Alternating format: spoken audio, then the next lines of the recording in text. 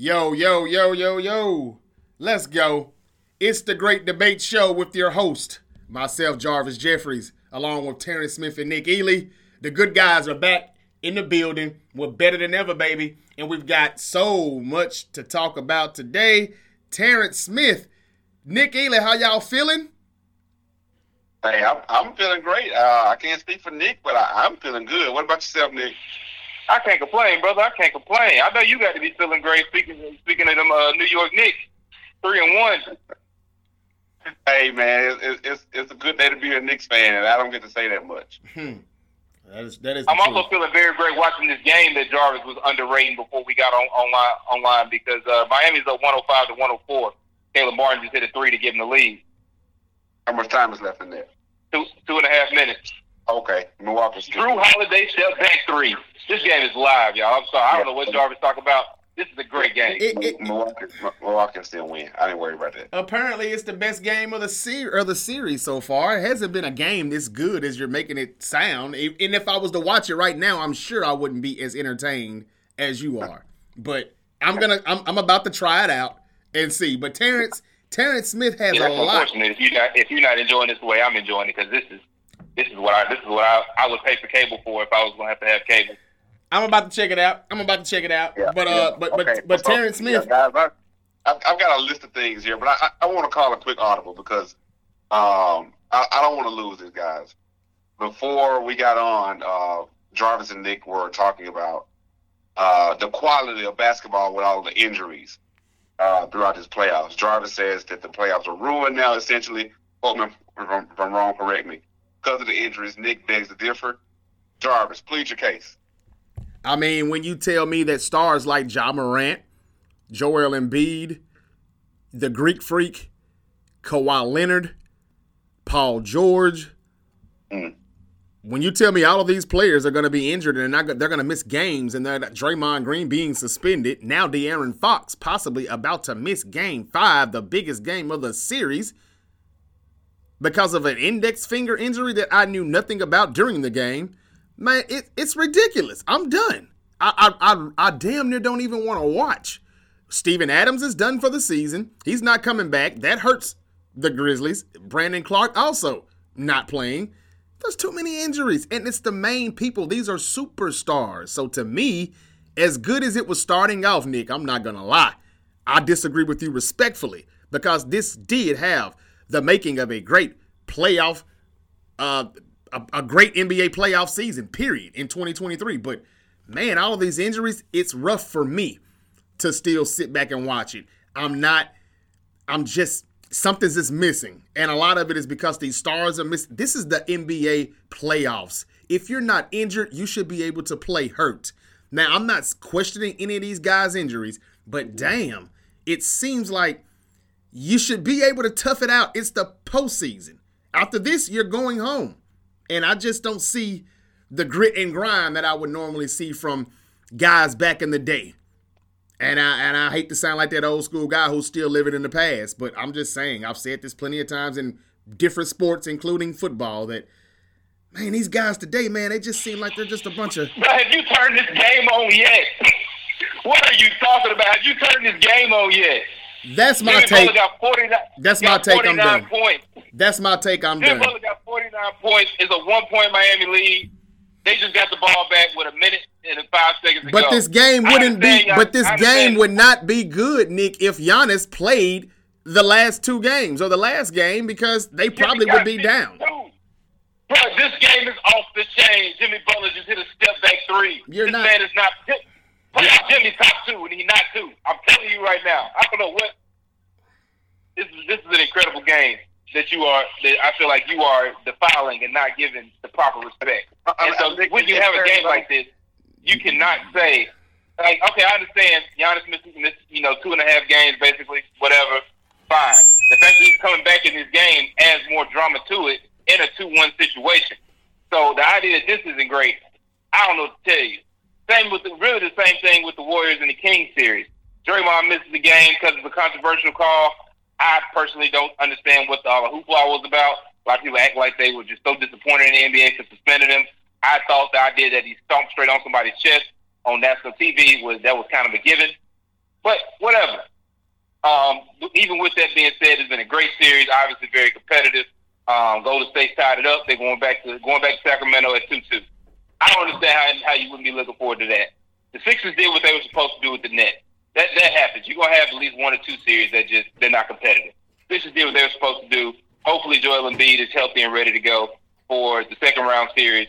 But that's just one of those. It is what it is. The Celtics and Hawks is gonna basically be the same way.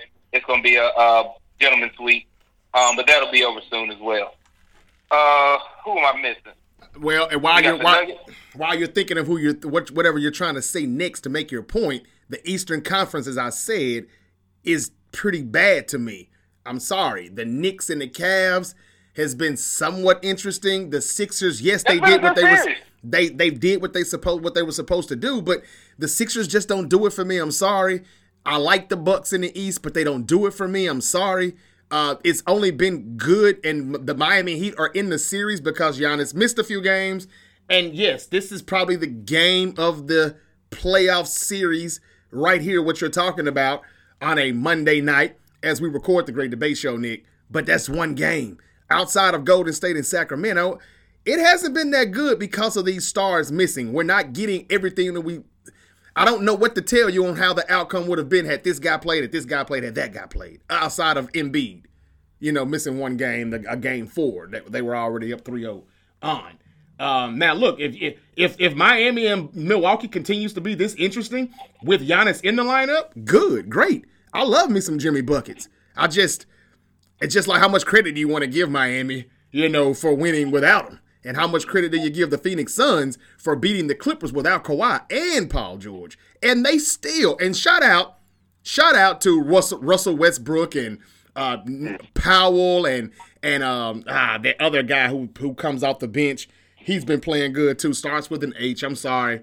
But those guys in LA, the Clippers and Morris coming out the bench giving some good significant playing time. Just kudos to the Clippers for if this was one time, if Terrence asked me, and I know we got to move on. If there was one time where Terrence asked me, conspiracy or not, even though I know it's a damn conspiracy, with this Kawhi stuff, something's not right. I think Kawhi's just that type of guy who says, man, I'm not laying down for anybody. I can beat Kevin Durant's ass. You saw me giving him the business. You're telling me we're going to lose the series? All right, I'm done. Tell him I'm hurt. And I think that's just what it is. I'm not really sure if he's hurt. If he is, okay. I hear about bad arthritis in the knees and the knee sprains and all kind of things that he's got. We'll talk about what we're going to do with him later. However, this is the one time where I would tell Terrence, nah. On the conspiracy or nah segments that we don't do enough of here at the Great Debate Show, because the Clippers have been playing their butts off. And I just like it. They play hard. They fight to the end. It's just, damn, Phoenix just has too much for them without their superstars. But because of that, this makes the playoffs pretty damn bad to me, even though it was starting off to look very good, Nick. I said I disagree with you respectively. I didn't even mention the Grizzlies and Lakers series. You can't tell me you're looking forward to that game for tonight. Man, you know what? For some reason, I just think the Grizzlies are already defeated, maybe. I would love to be wrong, but no, it's not that exciting because the Grizzlies don't have all their punching. They don't have all of their fighting power. They don't have all their punching power. They've lost a lot of it with Steven Adams and Brandon Clark being out of the lineup. Morant has missed a game. And then the Grizzlies' offense seems to just be better sometimes without Ja. So I think the Grizzlies still are in trouble with Ja being back. And I hate to say that because he's a phenomenal player, a phenomenal talent. But they just seem to win and do better efficiently, their offense, that is, without Ja. So, no, I'm kind of looking forward to it a little bit, but not really. It's all right. You got to remember, it's a different offense, and offense teams are less used to seeing from the Grizzlies when it's without Ja. Yeah. Obviously, Ja's the starter, so, that's the offense that you prepare for. And he's paid, yeah. They're less prepared for the Tyus Jones-led Grizzlies offense. Yeah. Well, I know Terrence got to move on, but yeah, hey. Yeah, I just didn't want to lose that steam. That we had right there. I wanted to capitalize on that. Good stuff. And we'll talk about the Aaron Fox's injury in a few seconds, but just for the sake of moving on, the Aaron Rodgers trade was finally made official today. Is it Super Bowl or bust in the Big Apple? Nick, I'll let you go first.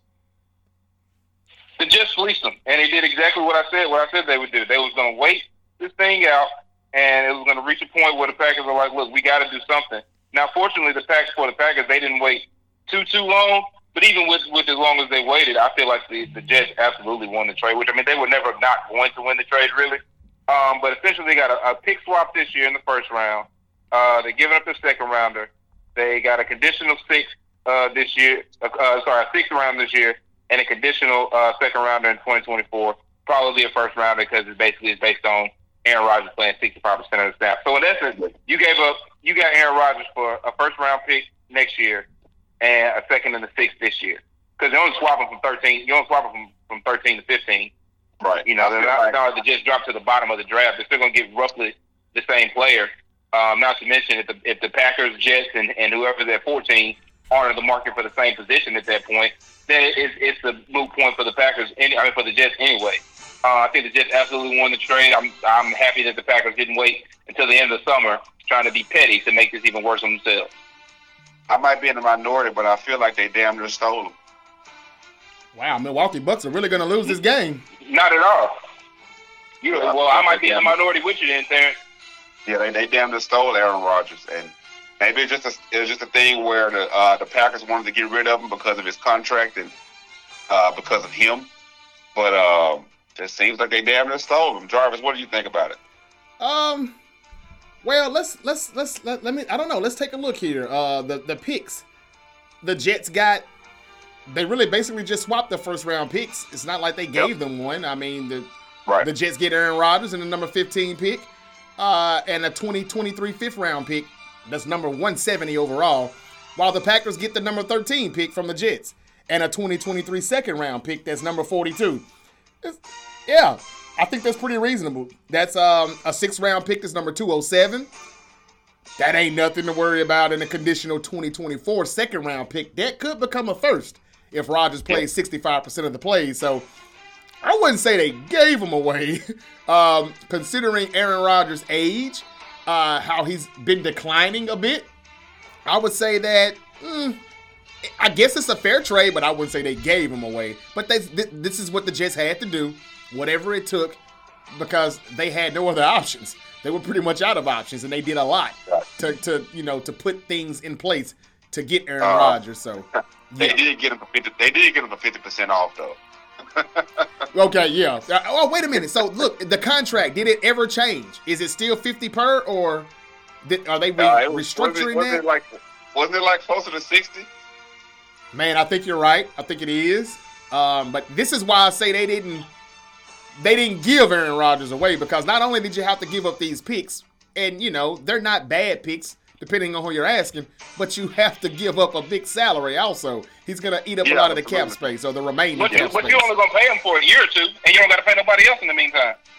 Yeah, and my only knock on that, I wouldn't say Super Bowl or bust, Terrence, to answer your question, but my knock on that would be, I would.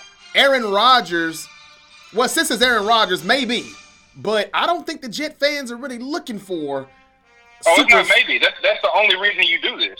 I mean, that's what you do it for, but I don't know about or bust, because it's the Jets. Keep in mind. That's the only reason you do this. Keep in mind, it's the New York Jets, though, and they haven't even been to the playoffs in quite some time. I've heard some Jet fans just want a playoff win, and they'll get to the Super Bowl. When they get to the Super Bowl, they hope to do it during his tenure there. That is the plan. Year one, I don't know. Those are things that fans say, I'd be glad to win a playoff game. But as a GM of the team and as the owner of the team, you don't make the move to go get Aaron Rodgers and pay him $60 million a year for the next 2 years to win a playoff game. You do that because you want to go win a chip. Point blank, that's the only reason you do it. And so I think it's absolutely Super Bowl bust for the Jets. But I think they put themselves in great position to do it. All right, Jarvis, you talked about coincidence or not. Here you go.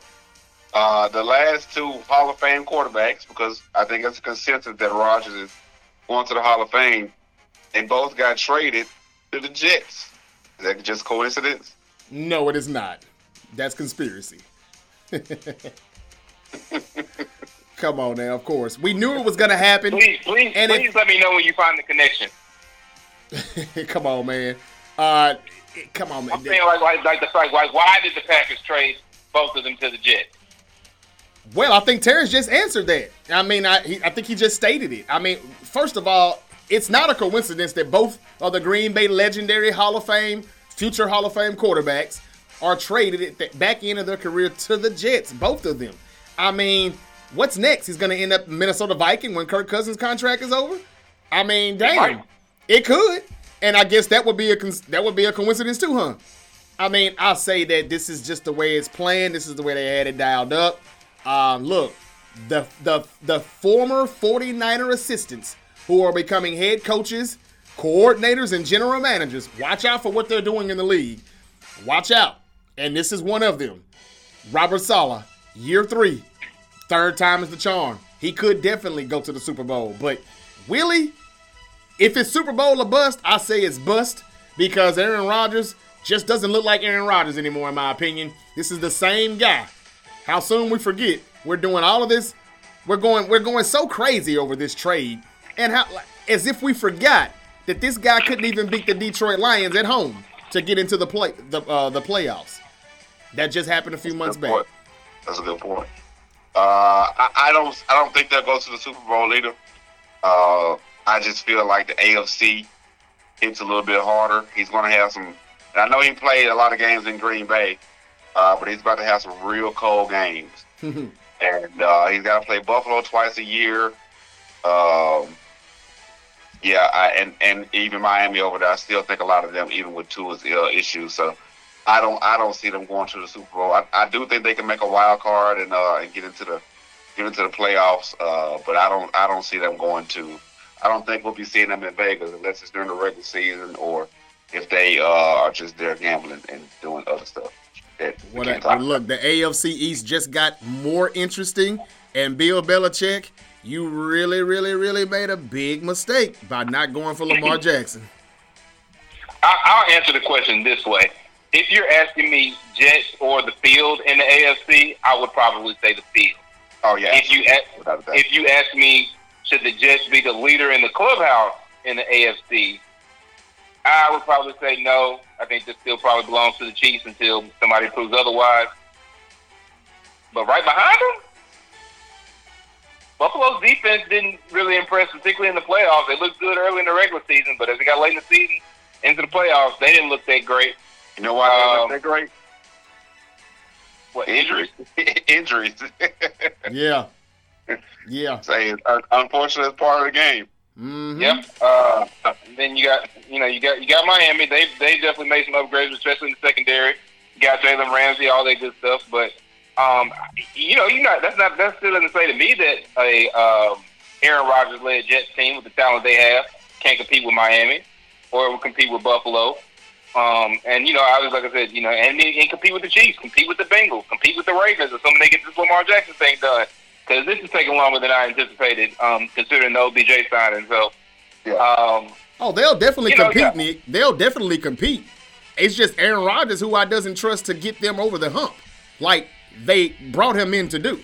I don't know if he can do that. He hasn't done it in, 12, 13 years since his last Super Bowl appearance. I'm banking and he's not going to do it now either. I could be wrong. If he does, it definitely helps his legacy. Because he's starting to turn into that Peyton Manning. And even Peyton Manning had 2 Super Bowls. But he's starting to look like just that regular season quarterback. And his regular season last year wasn't that good. That's all I'm saying. How soon we forget. If it's Super Bowl or bust, I think it's a bust for the New York Jets. But they definitely will be interesting and competitive. And I can't wait to see. But going to the AFC, I think was a bad move. He's kind of hustling backwards. Tom Brady left the AFC because he saw what was coming, and he was like, after a few games with Mahomes, he said, man, I'm going to the NFC South. Aaron Rodgers, hey, I guess this is his only option, though. So, Terrence, what else we got, man? I think it was his only option, but let's keep it going along here. So, we had a big fight this weekend, which we don't really get to say very often. Javonte Tank Davis versus Ryan Garcia. If you've been around anybody the past few days, you know what happened. Tank Davis closed the show in the 7th round with a killer body shot.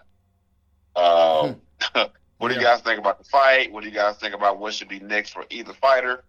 And I think my question is Tank Davis really the face of boxing right now? Well, no, go ahead, Nick. Go ahead, Jarvis. You know more boxing than me. You go first. Well, I'm just going to say yes to answer that question, Terrence. I think he is the new face of boxing. I find it odd that Garcia was so heavily favored by a lot of people, but not by Vegas. But so many people, according to Twitter and TikTok, lost a boatload of money betting on Garcia. I don't understand that. Like I thought Garcia had a chance if he could somehow land a left hook. Yeah. But Tank just was not going to let him land that left hook. And I'll let you guys go before I kind of show some of the strategies that Tank was doing. I kind of went back and glanced at some stuff. What he did was really smart. Mm-hmm. But I'm with you, Jarvis. I do believe that Tank is now the face of boxing. Because listen, let's call it what it is. He is the only one who ain't ducking anybody. That is true. He's not ducking anybody. He's not ducking anybody. If anything, he's dropping everybody that he's getting into the ring with. I predicted it. Of course, you guys know it worked out pretty good for me Saturday night with my parlay. And I predicted a knockout. I was very confident in it. I did know the Tank had to watch it. But again, a pretty good fight. I think that they have to do it again, though, in my opinion, because they probably will down the line somewhere. I think they will down the line somewhere. Garcia's got to earn their rematch, though. He's got to earn it, maybe, but he had his shots. I thought he just was not aggressive enough. He didn't use his reach enough. He didn't, he didn't take advantage of the things that he had to his advantage. And you got to do all of that against Tank. Yeah, and he even admitted in the presser after the fight that he got bored and he started pressing too much. What that says to me is somebody that's not accustomed to. It says two things really. One is somebody that's not accustomed to having to adjust. Right. He's used to whatever he does every fight, working every fight. And Tank is not some normal guy you just go pick up and box. You got to use every advantage that you have because he's going to. Yeah. Secondly, it screams to me that there needs to be somebody in his corner that's going to get to him and say, "Hey, man, this is what you got to do," because we saw 2 knockdowns. I saw 2 mistakes. And both those mistakes were the same thing. He was fighting in way too close. Mm-hmm. And the shot you think you're about to land, you're not about to land it because Tank knows you're doing it. And Nick, if you don't mind, I'll kind of jump on in, but as if I hadn't already. Right, knock yourself out, bro. Yeah, you good. Not literally, but a lot of what Tank was doing was kind of sticking his right hand out, which was his lead hand, to make it look like he was jabbing, but he really wasn't jabbing. What he was doing was putting his hand out to be able to time Garcia's left hand, which is his lead hand. Mm-hmm. So whenever Garcia would throw his left hook, Tank knew it was coming every time, and he would just duck under it. That first knockdown, you guys watched that, Garcia threw a left hook 3 times. On the 3rd time, Tank was literally just sitting there waiting on it. And he threw it again, which was, to me, just not smart. And as soon as he threw it, Tank, with his amazing leverage and torque on his punches, caught him with a beautiful left hook of his own, which is his strong hook, and floored him. Thankfully Garcia was able to get back up because it could have ended right there in the 2nd round. And even in the 7th round, Garcia was just way too close, trying to fight inside with a smaller guy who's got more leverage. There's a saying out there that says, "Don't hook with a hooker," and he played a very dangerous game trying to throw hooks with somebody who just naturally has better leverage, better torque on his punches because of his size and because of the way his body is built. And it just wasn't a smart move. Garcia was a longer, bigger fighter. Should have been using his jab, using his reach, making Tank pay when he wanted to come in. Tank is a counterpuncher. He wants to counterpunch. Make him pay. Be first, get out of the way. Be first, get out of the way. It would have been a boring fight, which he said he got bored. It would have been a boring fight. People would have booed. But damn it, that never stopped Mayweather. That's right. You do what you do to get the dub. It's about winning, because once you get that blemish on your record, that blemish is on your record. It ain't coming out. Right. That's correct. Well, I did a little bit of Twitter education on boxing, and I actually picked up the same thing that you said, Terrence, about how somebody I saw saying that basically that not only was he using that right hand, his right being tanked to kind of measure Garcia's left, but then also that's why he continued to get close to him so he could time up when to go under it and when he could use his own left. And so it was painfully obvious once it was shown to me. They showed another example where he did it to somebody else, but he used his right instead. I can't remember who the other fighter was that he did it to previously, but going kind of looking back at it from that standpoint, you see how much more of a not just a brute force type of sport that boxing is. I think there's a lot of people, and myself included, for a while that would just look at guys and go, okay, well that guy looks like he's bigger and more in shape and whatever else than the other guy, so I'm gonna pick that guy. But there's a timing and a rhythm and an art to this boxing thing, and watching Tank on Saturday was definitely a good demonstration of that. Absolutely, the good old sweet science, as they call it, man. And Tank's a master at it. And I need people at home to know this, and I'll say this and we'll move on. Unless Jarvis has anything else he wanted to add, but I saw some comments about people saying that it didn't look like Tank hit him that hard. Let me tell y'all something. Tank is taught to punch through stuff. That punch didn't look hard because he didn't miss, and it doesn't look like he swung wild. But if you get the torque in your hips, the turning of the punch, and watch that punch again. He turns everything into that punch. It was perfectly timed, perfectly placed. Yeah. And once you get hit like that right there at that time, you don't see it coming, it hurts. Yep. It hurts. And once your brain realizes, oh, I shouldn't be standing right now, you won't be standing. Yeah. That's simple. He made a business decision about it. He already had got caught earlier in the earlier round, and I guess he knew that, hey man, look, I've been defeated. Yeah. Go back to the drawing board. That was described to me. I was asking somebody about it. It was one of our customers called in because he said something about the fight. He was like, yeah, I watched it. I used to coach boxing, blah blah. So I asked him about it, and he said, well, you play football, right? I said, yes, sir. He said, you ever got hit over the middle or later hit over the middle over a receiver reaching up for a ball? I said, yeah, I've been in both positions. He said, you see how hard it was to catch your breath afterwards? I was like, yeah. He said, it's like that. I said, okay. Yeah, and that's it. Well, yeah. Good example. Then that hurt. And there it is. Yeah, there it is. That's a good example. Terrence, I'm going to get you to move on. I just want to let it be known that we got people on YouTube right now listening to us live. And Jimmy Buckets, somebody was saying on the comments, Jimmy Buckets went for 56 of them. 56 of them things. And also somebody said that Tank, is he really this good? Or is his competition that mediocre? I guess I would say that, hey, you fight who you fight. I would say that, I wouldn't say mediocre. He's knocked out. I would say maybe Garcia has beaten some mediocre fighters, but not so much as Tank. He's the man right now. He's the best that they've got. I know that may not be saying much in boxing these days, but he's the best they've got. But he's pretty good. I'm pretty good at picking these fighters.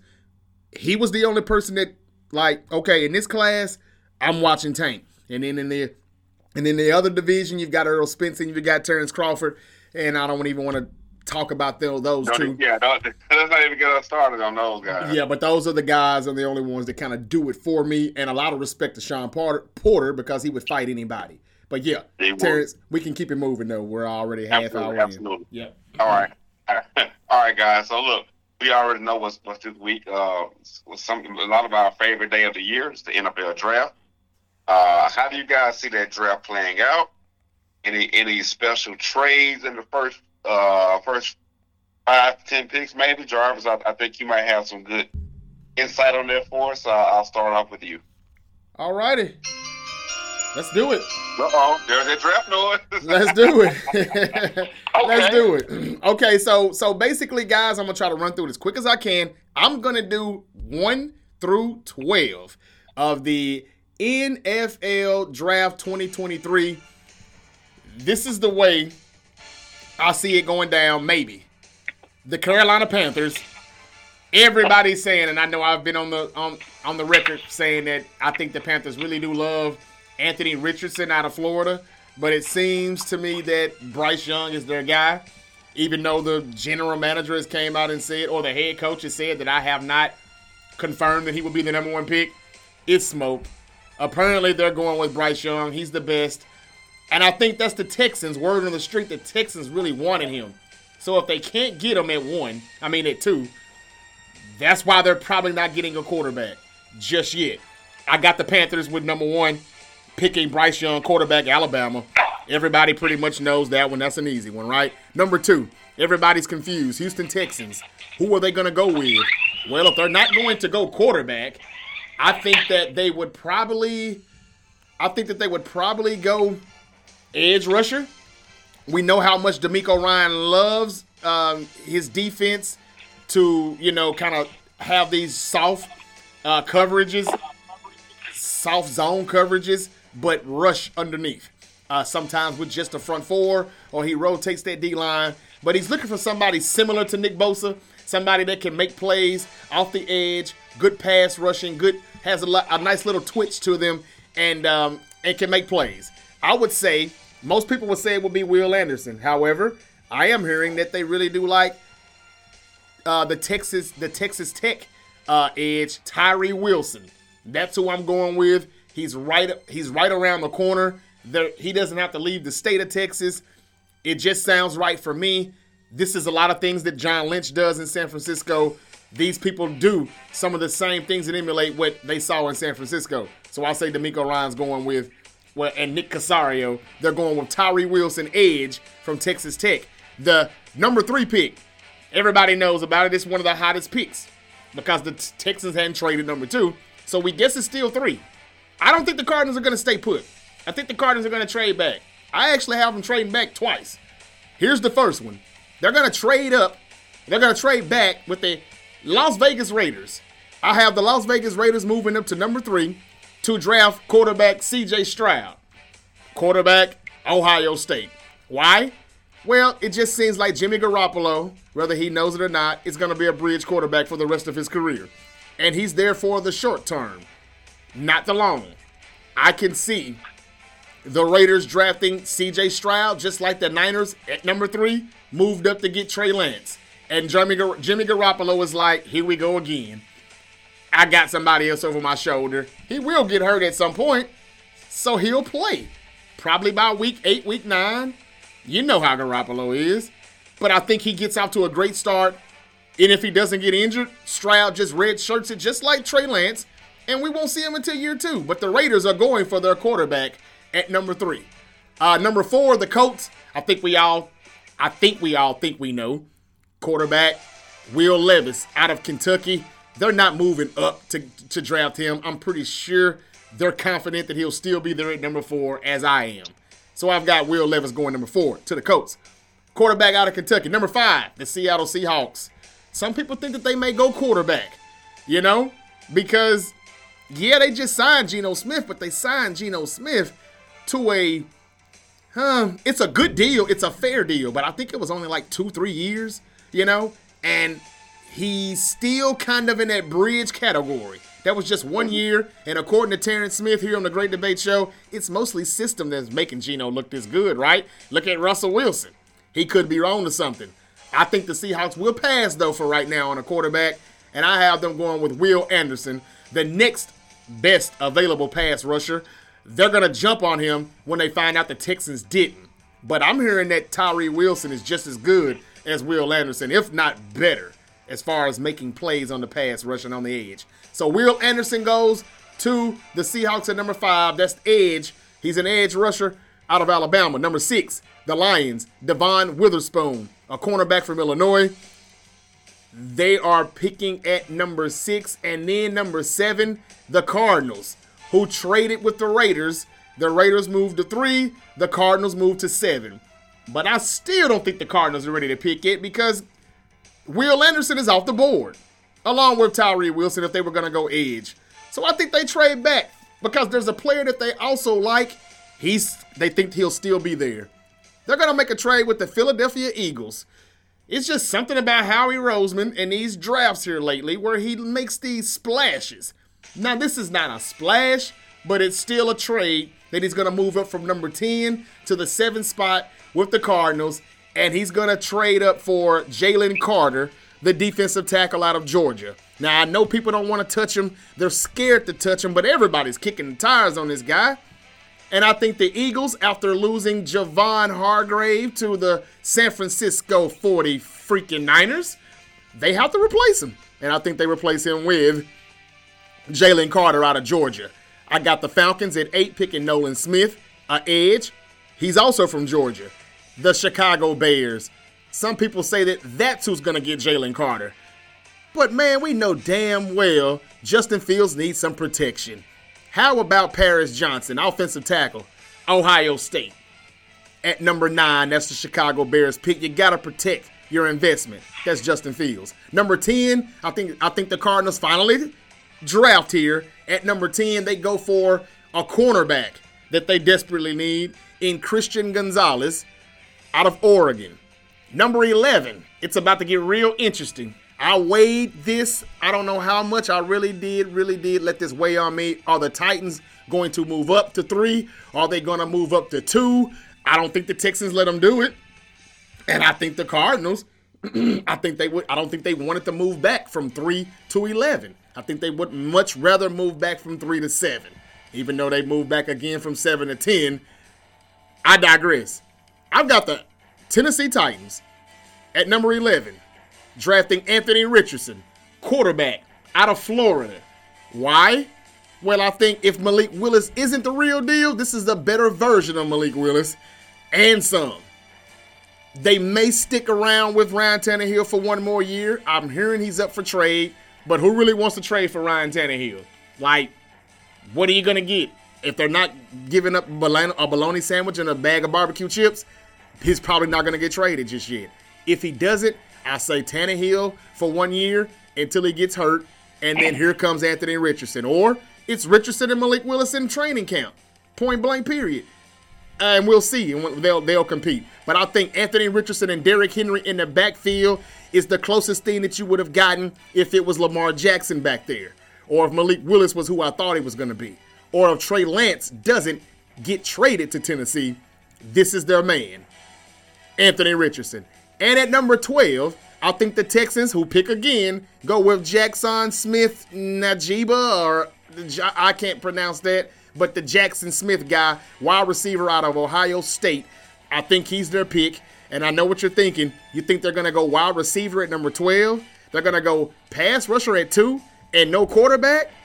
Well, I think they may pick their quarterback at number 33, and I got them drafting Tennessee quarterback Hendon Hooker. Now, all of this is if Lamar Jackson doesn't get dealt. I will also say, in later rounds, the Giants pick at 20. Even though I'm stopping at number 12, the Giants pick at 20. I won't be surprised if they trade with the 49ers. The Niners got a lot of comp picks, and that's the only thing that's bailing them out from trading Trey Lance. I mean, from trading up 3 first-round picks and a second for Trey Lance back in 2021. Those comp picks have been helping them out. It'll help them out to move to 20. They may be trading Brandon Ayuk to the Giants. That's the rumor in New York. They've been calling, and Brandon Ayuk has been bitching. He has to know something. If it's not Brandon Ayuk, it's Nick Bosa, but John Lynch came out just today and said Bosa is not on the trade block. They're not taking any calls on him, so he says. But nobody thought DeForest Buckner would have got traded either, but he did. I know they're a little different, but still an impact on the D-line. That's it for me, 1 through 12. Keep in mind, I got the Texans picking their quarterback at 33 if they don't go for Lamar Jackson. But it's a reason why they're not picking a quarterback at 2 and at 12. They have something up their sleeves with a veteran quarterback like Lamar, or they're comfortable with picking Hendon Hooker at 33. If they are, that's it. All right. You want to pick it up there? They're picking it up at 12. At 12, seeing as wide receiver Jackson Smith and Jigba has been drafted, I'm going to say that Houston is going to take Zay Flowers, who's been shooting up a lot of people's draft board. He's a receiver out of Boston College, 5'9", 182 pounds. I'm going to say that they're going to go get him. Speedy guy, very shifty in the open field. Has some pro comparisons to an Antonio Brown or Randall Cobb type, which puts the Packers in a Brian, because in the mock draft that I had put together, I had Jackson Smith-Njigba actually dropping, and Zay Flowers being the first receiver off the board at 12 at this pick, and then having Smith-Njigba go to the Packers on the next pick. Since he is now gone, I would say the Packers would look to buffer the offensive line, and so they would go with Paris Johnson Jr., 6'6" tackle out of Ohio State. Real big, obviously huge guy there, solid guy. He's had some comparisons maybe to a Tyron Smith type player, just in terms of his athleticism and certainly his upper body strength there. Next at pick 14, the New England Patriots would probably also look to buffer their offensive line. They would take Darnell Wright, offensive tackle out of Tennessee, 6'5", 333. Another huge offensive lineman out there, at tackle.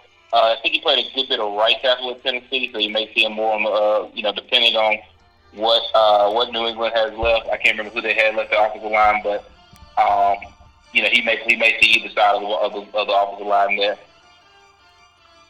Pick 15, of course, would be the Jets in their new spot. Rapid recently swapped that with the Packers. I'm going to have the Jets getting some support on the other side of the defensive backfield for Sauce Gardner. I'm going to go Deonte Banks, cornerback out of Maryland. He was one of the better quarterbacks, obviously, in college football. Southern had a great year with the ACC. In the ACC, I'm going to have him going to the Jets. At pick 16, that's going to be the Washington Commanders. They've done a lot in terms of, they've had a lot already in terms of their talent on the outside. If I'm not mistaken, have you already taken Anthony Richardson off the board, Jarvis? I have. Who's the quarterback? Like Will Levis? No, I have him out the board at 4 to the Colts. I have Anthony Richardson out the board at 11 to the Titans. You took all 4 quarterbacks off the board. C.J. Stroud at 3 to the Raiders. Yes, I've taken all 4 off. Bryce Young yes. went 1. Yeah. Okay. Well, you still got Hendon Hooker. I don't know if Washington wants a project. Yeah. Can I say this real quick? Well, I'll say this. Let me rephrase that. Okay. Hendon Hooker is not a project. It's because it's his injury. Let me rephrase it, because that's really what I was more concerned about. Because if Hendon Hooker was healthy, I think we'd be having a much different conversation. I agree. I agree. I don't know that Washington wants to wait for him to be healthy. So I don't remember what the prospects were on him as far as his return time. At the time of the combine. But I think if I remember correctly, he could probably be ready to play at some point this season. Washington, whether they're in position to hand their keys to their franchise over to a rookie quarterback at this point, I wouldn't necessarily say that. But depending on how good he looks, it could be a Russell Wilson situation. Hey, that's the pick right there. And I know all the teams said they're out on Lamar Jackson. But that pick right there at 16 is where Baltimore could be picking at, and Lamar Jackson is going to Washington. Remember, the team has made the sale. It's official. Well, I don't know if it's quite official, but they've made a sale. Snyder's out of there. They're starting over. New regime. Eric Bieniemy's in the building. They've got a black general manager. They may be leaning towards saying, hey, are we really this sold on Sam Howell or whatever his name is? All the quarterbacks are gone now. As you said, I agree. They're probably not going for Hooker. How did you went to Atlanta, didn't you? Atlanta? How did you go to Atlanta? Atlanta, they counted them out as well. They already took their name out of the hat also. But, I mean, they picked it like where is Taylor Heineke playing now? Is he still in Washington? Oh, yeah. I think he's still in Washington, but they're going with Howell, they said, as the starter. Or they're going to at least let him compete. No, they said they were going with Howell. And I just don't buy that. So no, Taylor Heineke is with the Falcons. Oh, okay. Heineke's with the Falcons. Okay, so it's him and Rittler. And Rittler's their starter. Whatever. That's another team that's suspect on that quarterback stuff. But I'm telling you, this is the pick right here where I would say if anything's going to happen, and it probably won't, this is where Lamar is traded right here at 16. Baltimore picks at 16. Washington gets Lamar Jackson and a few other picks. And that's a talented team with Eric Bieniemy there. That would answer that would solve the riddle as to why in the hell Did Eric Bieniemy leave Andy Reid and Patrick Mahomes to go to Washington with those quarterbacks on the roster? That would solve the riddle there. If he's already known, he's just going to come right up the road from Maryland to D.C. Just cross the state line. I'm sorry, Nick. Just wanted to say that while you at that number. You are good. Okay. You are good. That's relevant, definitely, especially with Terrence on the show, and Lamar Jackson being the story that he is. I'm going to go, so if you can put that in there, fine. I'll move on to pick 17. I will have that would be the Pittsburgh Steelers. I will have them also buffering their secondary. I'm going to have them go Emmanuel Forbes, cornerback out of Mississippi State. Which I hate to say it, he's one hell of a cornerback. Has been, obviously me being an Ole Miss grad. But they had like 6 pick sixes in the last 3 years, 14 interceptions in the last 3 years. It's a good pick for the Steelers. I could definitely see them making that. Behind that, at 18, I could see the Detroit Lions. Let's go another cornerback. Let's go Joey Porter Jr. He is 6'3", 193 pounds, played at Penn State. I believe he is the son of Joey Porter, the linebacker. Is that correct? I think so. Yep. Okay. I will make sure it wasn't because isn't there like a player who's a junior, but his father is not actually Kenny Lofton. Kenny Lofton Jr., the Grizzly. Kenny Lofton. Okay, yeah, I knew it happened to somebody. Yeah. I want to say that incorrectly. So I can see him being the pick at 18 to Detroit. 19, you got the Tampa Bay Buccaneers.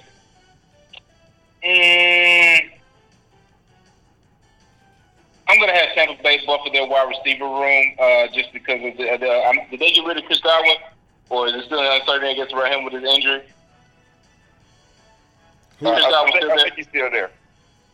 Who was that, Nick? He's still there. Chris Godwin. He's still there. He's been injured. Mike Evans has been, he's 8 years into this thing at this point, I think. So I think they look to buffer their wide receiver room. I'm going to go Quentin Johnson, 6'3", 208, out of TCU. He's a over the top kind of receiver guy. He can go up and get it. I'm going to send him to Tampa Bay there at the 19th pick. Am I going to 22? Yeah, go ahead. That's fine. Okay. So at 20, I'm going to have Seattle taking. I'm going to take offensive lineman Osiris Torrance out of Florida, 6'5", 330 pounds. Played in the SEC, obviously seeing some elite talent that he's going against every week there. So certainly somebody that can fit into the fold in Seattle and kind of the culture that they have as well. Pick 21, that's going to be the Los Angeles Chargers. And I'm going to say that they also go. I'm going to say they go wide receiver as well. I'm going to say they surprise a lot of people. Go up and get Jordan Addison, USC wide receiver, 5'11", 173 pounds. Not the biggest guy in the world. They kind of had that, with Keenan Allen and Mike Williams over the years. But one of both of them always seems to be hurt. So somebody that can, kind of ask for support in that wide receiver room would probably be welcome in LA. So I'm going to send Jordan Addison to be able to stay home there in LA, going from USC to the Chargers. And then, as a matter of fact, I will leave 22. No, I'm sorry, because Jarvis already made the trade, so Baltimore's not at 22 anymore. Well, I think they would still keep their 22nd pick. They would just get, according to Jarvis, they would just get whoever picks that trades for Lamar. Okay. Yeah, it wouldn't. I mean, unless they negotiate a pick swap, it wouldn't necessarily be a pick swap. That's correct. No, that wouldn't be a pick swap. Yeah. Okay. So then I will leave 22 to be drafted by the resident Ravens fan. Yeah. So you've already taken Joey Porter Jr. off the board. I can tell you now that if he is there, the Baltimore Ravens will pick him, one, because they need a cornerback, and two, to kind of rub it into the Steelers fans who, Joey Porter played so many years there and won championships and was pretty much the heart and soul of that defense for a while. If Joey Porter Jr. is there, I can tell you now he's a Raven. If he's not there, they are more than likely going to go with Quentin Johnston, the wide receiver out of TCU. Those guys actually had, I think, if I'm not mistaken, they had 2 really good wide receivers. And hey, listen, it's the Ravens. We'll take any kind of wide receiver help we can get. The Texans, kind of. Is this Texas or Minnesota? I think that's Minnesota at 23. Yeah. Yeah, it's Minnesota. There's been a lot of talk of Minnesota taking a quarterback. I just don't think that'll happen. If they do, they'll trade up. So I mean, listen, guys, this could go any kind of way. But I'm going to have them taking a running back right there because there's been a lot of talk of them getting rid of Dalvin Cook. And if they take a running back, they're going to go with. Yeah. If you guys have already picked this guy, y'all let me know now. I'm sorry. I think Bijan Robinson is already off the board by this point. Not off mine, he's not. A lot of people have him going to Atlanta at 8, which is pretty high. Well, I don't know. It may not be too high. I didn't draft him in mine either. He's not in. Yeah. In mine, I had him going at 10 to Philly. Okay, so if Minnesota's picking, I'm going to say they'll take Bijan Robinson right there. Okay. Just because Dalvin Cook could be a draft day trade. They're trying to get rid of that contract. They don't want to pay him. So it could end up being a draft day trade. At 24, we got the Jacksonville Jaguars. They're going to go tight end. They'll go Michael Mayer out of Notre Dame. Next up, we'll have the Giants at 25. And they're going to go Ryan Branch out of Alabama, cornerback, safety. Oh, wow. The Giants pick at 20 and 25? Let's see here. No. 20 is going to be Seattle. I'm sorry. Okay, that's the Giants. It was the Giants pick at some point. Sounds about right. That comes from that pick comes from the Giants. I'm sorry. Mm-hmm. Okay. That's okay. Next up, we'll have the Dallas Cowboys. Now, Nick, did you take Emmanuel Forbes out of Mississippi State? I did. Okay. So, with that being said, the Cowboys, they're going to go cornerback too. Mm-hmm. They'll take Julius Brents out of Kansas State. Okay. I think the Cowboys, they're looking. They could have a cornerback room of Diggs, Gilmore, and they take a cornerback here in the first round, and you are talking about one hell of a secondary right there. Because the Cowboys, I think they're a team that's pretty solid now. They should probably consider a receiver here, or maybe a tight end. But they could definitely take a cornerback there, and they wouldn't miss a beat. Buffalo Bills, I think Buffalo Bills should probably honestly consider going safety. But they also need a pass rush. And we're going to go with Mozzie Smith out of Michigan. And who we have next? We got the Bengals. Bengals are going to go, and they've got a lot of ways they can go also. And I think, once you get down to the end of the draft, man, you can have somebody trading back into the first round. Yep. So be mindful of that. That's actually how the Ravens got Lamar, because he kind of failed, and they drafted back in the first round to get him. But for the Bengals, let's go Lucas Van Ness, edge rusher out of Iowa. I just think they don't really have a lot of holes outside of the line, but they've been kind of bolstering their line, I guess, probably through free agency over the last couple of years. So Cincinnati's in a really good spot. They don't really need a whole lot. They might even trade out of the first round. I wouldn't be surprised. Saints are going to go with Keon White, edge rusher out of Georgia Tech. Nick, what are the Eagles going to do, man? What are the Eagles going to do at 30? Eagles at 30. Give me a second. You think they'll trade out of that pick? I was thinking about that actually. I think that's what the Eagles will be trying to do after the move, if they make that move that I'm saying for Jalen Carter. I think that'll be the plan for the rest of the way to get more picks. So I can definitely see them trading out of that. Let me ask you this: Has anybody taken Nolan Smith off the board? I have. Okay. I have him going to Atlanta Falcons at 8. All right, you jumped up for him. All right. You know how it is, man. After one corner gets picked, and the next team does it too. So I'm just kind of looking at it like, okay, as soon as I think I have Arizona, no. Did anybody take Miles Murphy? I didn't. No.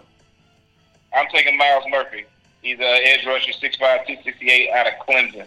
He's young. He just turned 21 this year. Wow.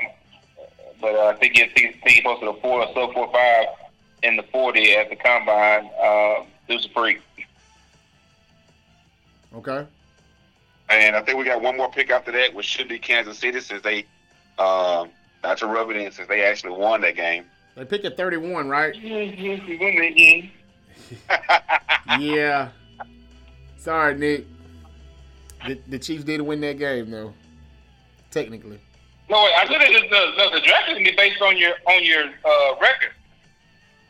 Well, not all the time. It is, but there's trades and things. I think the Chiefs are actually 31. Yeah, I don't see a 32 pick. I think it's the Chiefs at 31. There's no 32. There's no 32 because Miami got their pick taken. Miami got that pick taken away. That's right. There it is. There it is. All right, guys. Who did the Chiefs draft at 31? Man, the Kansas City Chiefs probably go wide receiver if there's one available. They lost Juju Smith-Schuster, and did they bring back McCole Hartman?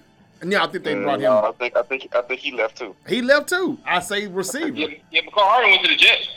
That's right. Sure in the hell did. Oh man, look. Yeah, so you know what? Maybe it is Super Bowl or bust for Aaron Rodgers then in New York. Right. I forgot about that one. It's got to be a Super Bowl or bust, but it also has to be a receiver. Yeah. At that point, I won't be surprised if they trade up in the first round to get a receiver. They've got to have one. Yeah. And this is what I would say with the Chiefs. They need one. I wouldn't say they gotta have one after what they showed me in 2022. I'm convinced.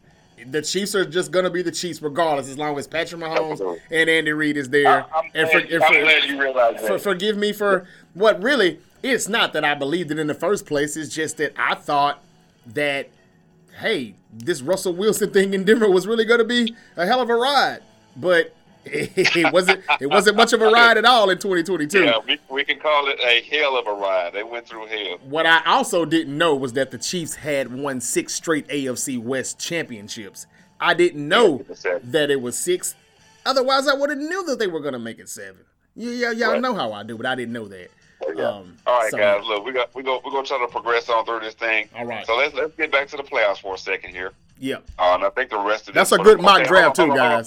Really good mock draft. Okay. Before we exit the draft, okay. Does Trey Lance get traded during the draft? Does Trey Lance get traded during the draft? Well, you know what? I was on the verge of saying yes up until, for whatever reason, today. And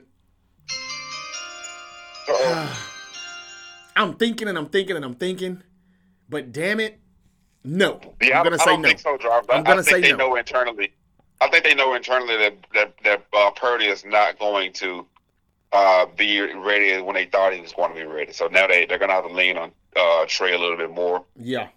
Plus, you and I, we all got those Brady rumors about Brady maybe coming back for San Fran. And listen, San Fran or Miami. Yep. I do believe if San Fran calls Brady, I think Brady suits it back up one more time. And this is the question that I have. And I think you're right, T. Why in the hell won't they call him? At least just call him. You called him when he was still a Patriot. How can you not call him when he's free? I think that maybe they have already, and he's giving them a verbal agreement that he would, and he just doesn't want to be. He doesn't want to do it right now. Maybe he'll wait till like training camp or something. Well, he's throwing hits at the Dolphins. He's throwing hits at the Dolphins too. Go ahead, Nick. I think the opposite. I think the 49ers have called him, and Brady said, "I'm done." That could be the case. You're probably right. Now that I can believe. That's what I think. That I can believe. I think Brady is done. I think he don't want to do it. No, I don't think he's done, but I think he told the Niners he's done. He's been flirting with the Dolphins. Did you not hear what somebody asked him a few days ago about the Miami Dolphins? And he actually said and admitted to, yeah, I kind of do cheer for the Dolphins. I've got a lot of good friends on that team. I mean, you didn't have to go that far. Everybody had been saying that don't do nothing for me. Well, he went on a little further. He went on a little further with it, but in the end, Peter King or somebody said that NFL execs said that they had been hearing that Brady is not done, and he probably will be the Dolphins quarterback in 2023. Now, that's just what I've heard. The NFL execs that were hearing that, the 49ers execs, they said it to each other.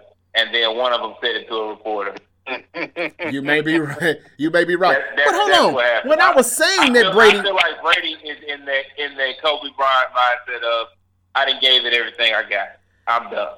You may be right. You may be right. But when I was saying Brady to the 49ers, like, I didn't really hear much from you guys. Like, not you, Nick, at all. And so I guess you really do think that he's done. I don't. I just really don't. And until week 1 gets kicked off and underway, and he's not on a team on an NFL roster, then maybe I'll believe it. Maybe. Yeah, I mean, really, I didn't think about it anymore until this recent flurry of could Tom Brady play for next team next year, and so when it came up, I was like, well, I don't think Brady wants to do this anymore. Like, I think he's at the point he's like, all right, I'm gonna take this year and get ready to start on Fox next year and make $37 million a year. Yeah. Well, to answer Terrence's question, no, I know he has to move on, but I think the answer is no.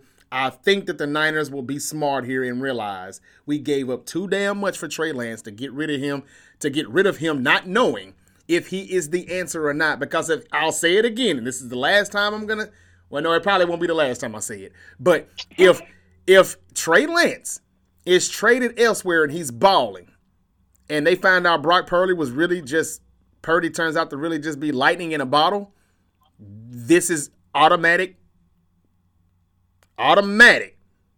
termination. This is grounds for automatic termination for Kyle Shanahan and John Lynch, especially Kyle Shanahan, though, because he really makes all the picks and the decisions. We all know that. If you're a 49er fan, you know better. And I just think that he has to go. Because now, if Purdy is playing good and he is the guy that we thought we saw and that we think he is or may be, then it doesn't matter what Trey Lance does, because it's like, okay, well, he still got lucky with that last pick in the 2022 draft named Brock Purdy. So it helps heal the wound. I mean, it helps heals the wounds a lot quicker. But again, I'm not sure, about this whole Trey Lance thing. I think he stays because I think they finally agree with what I've been saying all along, though. You got to find out before you let him go. And according to General Manager John Lynch today, at the presser, he said that it's kind of dry. Now, you can't believe anything that the Niners say, especially Shanahan, but this was John Lynch, and I tend to believe him a little bit more than Kyle. And he said that, man, we're not calling anybody. There's a few calls for us, but it's been kind of dry. It's not, he says it's just smoke. Yeah. Yeah, I think so too. All right, so let's try to get back to the playoffs real fast. Of course, we know about Draymond's suspension. He came back off the bench that game. Mm-hmm. Are the Warriors really better than the Kings? And what are you guys making of De'Aaron Fox's injury? How big of a factor would that be in for the rest of this series? Go ahead, Nick. I am interested very much so, but I am concerned for the Sacramento Kings as the series goes forward. It just feels like one of those things. It's not a serious injury to De'Aaron Fox, but it's a finger on the shooting hand. Just feels like one of those things that's just very well timed for the Warriors. It's weird how these things tend to work out for them. They've had great teams, don't get me wrong. They're deserving of the titles that they've earned. But it's very weird that things happen when they did. I'm not saying. I'm just saying. I just have a decent bit of faith in the Kings. If I was a Kings fan, though, I would say that. Just from what I've seen from them, they are very much a young Golden State. They're like a young Golden State, or as much as I hate to say it, more mature Memphis Grizzlies. Not mature may be the wrong word. I don't mean to be. No. You're right. You're damn right. And so they're a team that, if I'm being perfectly honest, it's kind of easy to root for. And so there's a part of me that hopes that they do continue to make it a good series, that we can at least push to 7, just to see if they could knock out the defending champs in a situation like that. So I don't think it's over for the Kings. And certainly we've seen, what John Morant did the other night with his hand injury, going from 45, 13 and 9 or whatever it was. That these things can be overcome. And De'Aaron Fox is certainly, a guy that I would have faith in to do that. He's won the inaugural Mr. Clutch Award this year, which they named after Jerry West. He already had the logo. He had to have that too. But anyways, whatever. So I think that could continue to be interesting for sure. What you got, Jarvis? All right. Well, to me, I'm sorry. I hate to take the fun out of this, but it just kind of seems like no, you don't. No, dead seriously, Nick. I really do, because I was so interested. You got me hyped up for these playoffs when I told you I'm not sure if it's that competitive in the West. Maybe they're just that trash or not that good. But I was ready, and it started to look like it was going to be a tremendous NBA postseason. However, with these injuries, as I've talked about, it's making it a bit dull for me. And as far as the Warriors and Kings go, is it me or is it just I feel like the fix is in? Even though I picked the Warriors to win this series, and I'm still picking the Warriors to win this series, it seems to me like they need some help, though. Just a little bit. With some of the things that I'm seeing when I'm watching it, the calls and whatnot, it just seems like the Warriors had to get those 2 games. We knew they would. But I'm not sure if they really should be 2-2. The Kings could very well be up 3-1 right now, going back to Sacramento. And I think the Kings actually are just too young. They're the new Golden State Warriors, it seems. They have the youth on their side, but they're doing idiotic things to make you think that that's the reason why they're going to lose this series. Doris Burke must have said 10, 20 times in the game toward the closure that it's the youth. Why would they do this? Why would they do that? I'll tell you why they did it, Doris, because you're reading off a piece of paper called a script, and they're doing as they're told to do so you can read that script. I do not think the Sacramento Kings should have lost that game. I picked the Warriors, and I'm going to go with the Warriors. And I've said before, if there's a team that I do trust in the West, it's the Warriors. One reason, because they show me they get it done, they're going to win. 2, the fix looks like it's already in. De'Aaron Fox he's doubtful for Game 5 with a left index finger injury that I don't even know anything about. I didn't hear or see him favoring his finger at all during the last minutes of the game or at any point that I can remember in Game 4 on Sunday. So, what the hell? An index finger. I know that's your shooting hand. I get it, but you mean to tell me you can't tape that thing up? I've seen Kobe with 2 fingers wrapped up, and I think they were dislocated pretty damn bad. It was his shooting hand, too, if I'm not mistaken. Didn't bother him at all. Now, I'm not telling you he probably didn't go 13 for 33 that night, but he still got out there and played. It's the playoffs, baby. Play. I think the fix is in. The Kings are really a better team, and they're going to do whatever they can to make sure that they don't display that on television. Same reason why Kawhi is out, because the Clippers would have gotten the Phoenix Suns' ass. So, Kawhi had to take the dive. I don't think these guys are really hurt. I think Adam Silver needs to be, banned, fired, gone, released. Get a new commissioner, because Roger Goodell is kicking your ass. All right. Jarvis, this might be the time where you and I actually have a little bit of a debate here. Let me get myself orchestrated over here. Okay. So, I think there's been a misconception about this series, right? I feel like people think that because Golden State lost the first 2 games, I think the first game they lost by 3. You have to, if I'm wrong, you have to let me know about that. And they were pretty tight. The second game was also fairly close, right? Yeah.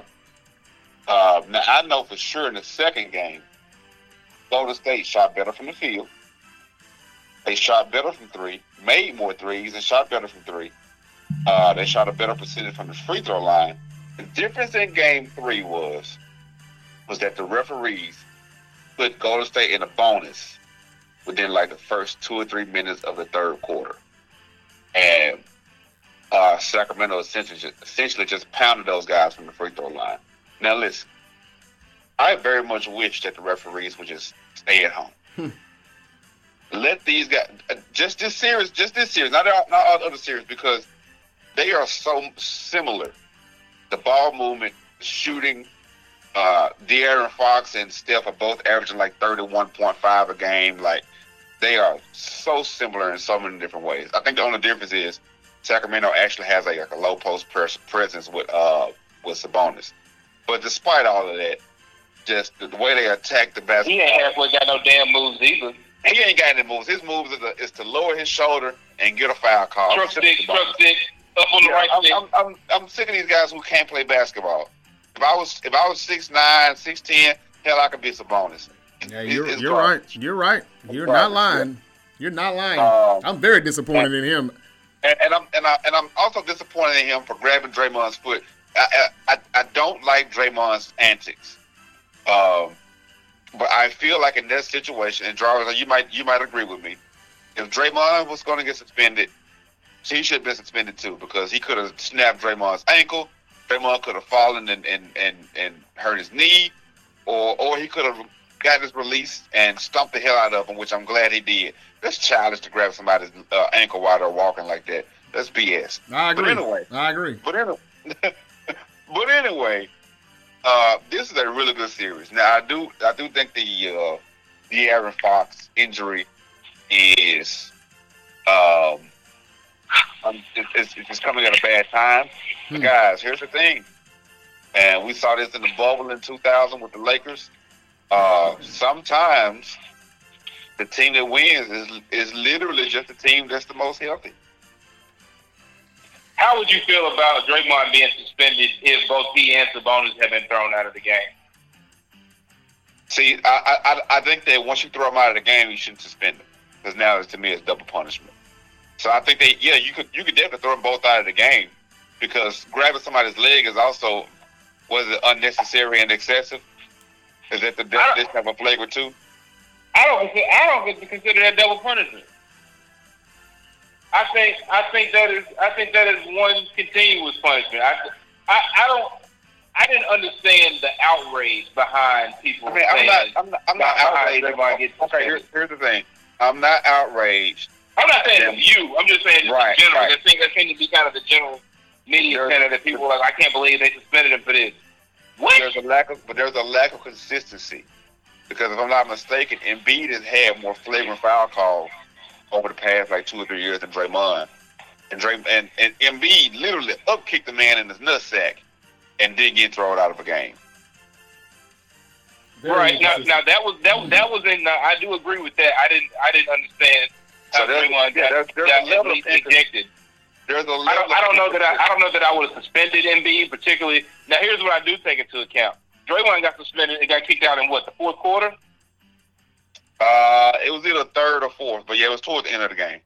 Yeah, as opposed to Embiid, his would have been in the first quarter. Now, I'll be honest, I would take that into account on whether or not I was suspended B, because of the fact that he got kicked out in the first quarter. I might go, okay, well, he's essentially served a full game anyway. So I would, and not to mention, and this may be a violation of man code. The difference is that Draymond had to miss at least a game and a half. Or a game plus some. Embiid missed no time. Dylan Brooks, I think he missed a game. That's just, to me, it's just inconsistency, and that's what I was getting at. The referees, to me, are so inconsistent in this series, and I think on the surface it's making it look like that Golden State can't hang with those guys. Listen, those guys they are literally going blow for blow, and it's going to come down to who lasts the last blow, who throws the last blow. And, I know there's going to be a lot of talk about injury, but I just want to point this out, and we can get out of here and move on to whatever's next. Steph Curry's first several years, he was hurt.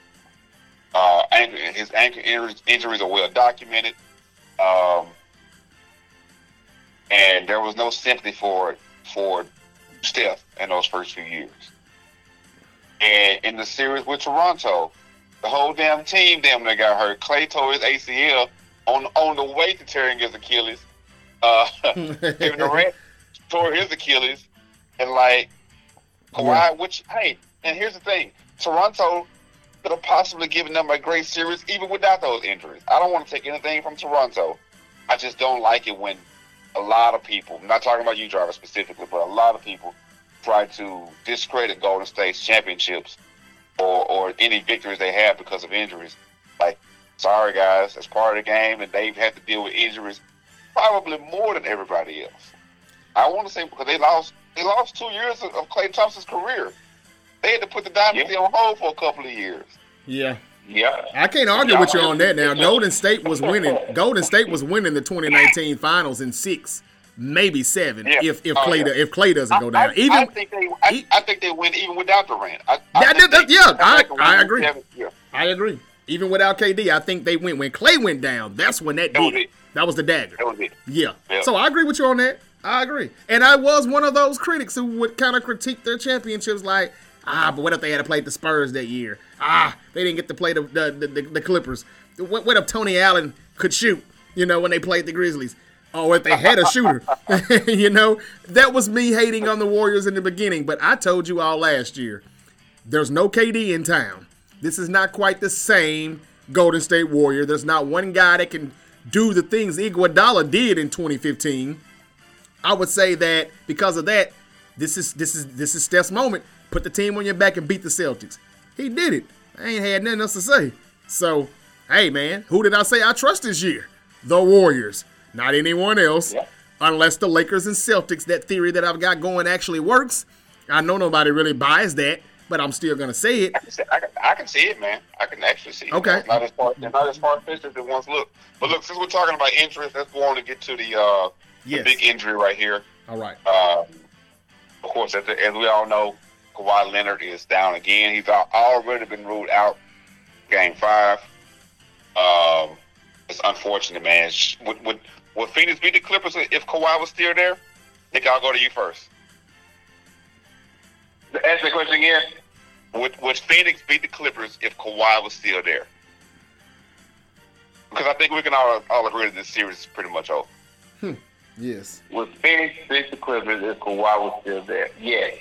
I'm going to say yes. Phoenix should still win the series. I think it might would stretch to a 6 or 7 game series, but I think Phoenix would still win. I don't think the Clippers would be. I don't think their supporting cast would be consistent enough to keep up with the firebomb they're going to get from Phoenix's stars, on a nightly basis.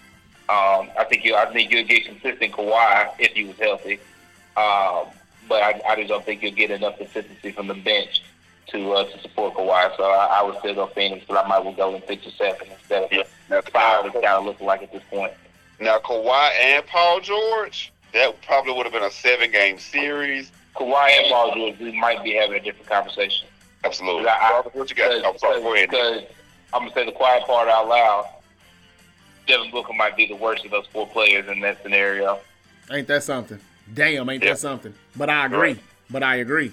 And to quickly end this subject, I'm going to respectfully disagree with you, Nick. I think that if Kawhi was playing, forget Paul George, with just Kawhi, they would have beat the Phoenix Suns.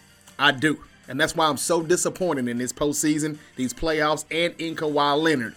Whether he's hurt for real or hurt for fake, I'm very disappointed in the league, in him, whatever. And I may have to go ahead and agree with Stephen A. about his take on Kawhi being the worst superstar ever in NBA history. Probably so. Personality, negative. Will he commit? What would you trade him for if you're the Clippers? Man, whatever. The best deal that I can get. But it's time to get off with him, though. It's time to move off him, and I'm just sick of it. Paul George has been here for what would the minimum parameters around that deal look like? What's the minimum you got to get? 2 first-rounders, 3 first-rounders. Well, I mean, he's aging, so I can't be too picky. I can't be too greedy. I mean, he's aging. And with those injuries and aging, that doesn't suit well. So I'm going to take the best I can get. If I can get 1 first-rounder out of it and some other picks, I'm good. I wouldn't expect 2, to be honest with you, just because this is what we get from him. No matter how good he still is. 31 years old. Is he 31? So, see, that's another problem for me. That's another problem for me. He's 31, but why does it feel like he's 34, 35? Because he's just not available enough. And I talk too much about players and their inability to be available for me not to talk about him either. And, Nick, I'm going to go as further to say that I think that, yes, I'm going to try to be as consistent as I can. I think that you consistently made a biased pick again with saying that the Suns would beat them even with Kawhi. I don't think you really believe that after what you were watching Kawhi do to KD and what KD wasn't doing to Kawhi. I think you're saying it because you picked the Suns and you kind of think that that's the best team. This is the reason why I think Kawhi would have won real quick. Because they have the better team overall with Kawhi in the lineup. They got the deeper bench. The Phoenix Suns, Devin Booker, Chris Paul, Kevin Durant, they were playing huge amount of minutes, especially Booker and Paul. And Paul, yes, he did get it together the other game, but some of the things that you said about Kevin Durant or Devin Booker, he's not doing all of that though if Kawhi is on the floor. I mean, he may put up 28, 30. He's not putting up 45. Well, I saw Kawhi defending KD pretty good, and then I saw them make the switch because Booker was getting out of hand, so they made a switch. But defensively, he didn't go off for 40, 45. If you notice, that switch didn't last. The reason it didn't is because the last thing you want is Kevin Durant one-on-one with somebody that's not Kawhi Leonard. The Clippers and anybody else in their right mind will happily figure out a way to deal with Devin Booker one-on-one or one-on-one with maybe some shake help by the rim before they try to do that with Kevin Durant. Well, why did they take Kawhi off of Durant and put him on Booker? I saw them make that change. And that's when that's when Durant started to go off. Right, exactly. And then they made the switch back. The only time they did it again was late in the game because Booker was the one that was cooking, and so therefore he's the one that's going to get the shot. So because you know he's going to get the shot, you're going to go put your best defender on him. It becomes situational later in the game as opposed to in the flow of the game. You're going to put Kawhi on KD because you don't want KD turning into KD. After watching how competitive those two games were in LA, even though they lost them both to Phoenix, you're telling me with Kawhi, they don't win at least one of those games. I think they go up 3-1 going back to Phoenix if Kawhi played in games 3 and 4. Those games were too competitive. I would say it would not be out of the question for me for the Clippers to win it. But if you ask me to pick it based on what I've seen to this point and what I would have projected Kawhi to continue to do, I probably would tell you that I would pick the Suns in a 6 or 7 game series, just depending, a call here, a foul there, whatever. It would be nip and tough, but I would probably go Phoenix. Phoenix is just a more rating. That's the team that's going to equal more ratings. That's who people want to see. Vegas have them favored. The fix is in. They want Phoenix in the conference finals at least. They've got them to win the championship. Who does Phoenix play when they get past the Clippers? Terrence, do you know? Nick, do you know? They play the winner of the Nuggets. They play the Nuggets. They'll get Denver. They'll get Denver. Okay. Yeah, the winner of the Nuggets, and they'll play the Nuggets. I gotta say this, and I know that I said something about the Timberwolves on the last show, and I made Nick's hair stand up. I know Nick gets the part. I think all the hair on his part grew back immediately. Man, what? Oh, by the way, fuck Phil Jackson while I'm at it. Yeah, yeah. It's you brought him up, and then about that today. Yeah, you brought him up, and then he made the news. Yeah, fuck Phil Jackson. Yeah, yeah. So, but I gotta say this: I would not be surprised. I don't think Minnesota's gonna win this series. Of course, clearly, but I wouldn't be surprised if they took it to like Game 7 and lost in 7. That's a very Minnesota thing to do. Interesting. And you're saying it's going to wear them down? It could. I mean, listen, the Phoenix is going to blow Denver up. Phoenix is in the conference finals, okay? Okay. That second round series, I don't see it. I just don't see it. And I'm tired of, I don't want to be a part of the group that completely overlooks Jokic, and I don't want to make it sound like this is me just overlooking Denver. I just think Phoenix is too damn good with Kevin Durant. That's just how I feel about that. So Denver doesn't have a Kawhi Leonard. They do not. No. And Phoenix doesn't have a Jokic. I'm not saying Denver. I'm not saying Phoenix won't beat them. I'm just saying since we're doing that. Yeah. No, I mean that's fair. I just think that they're going to be too much with Durant and Booker there. So that's just how I feel about that. But I wouldn't be surprised. I just want to be on the record for saying that if Minnesota didn't make a series out of out of this series.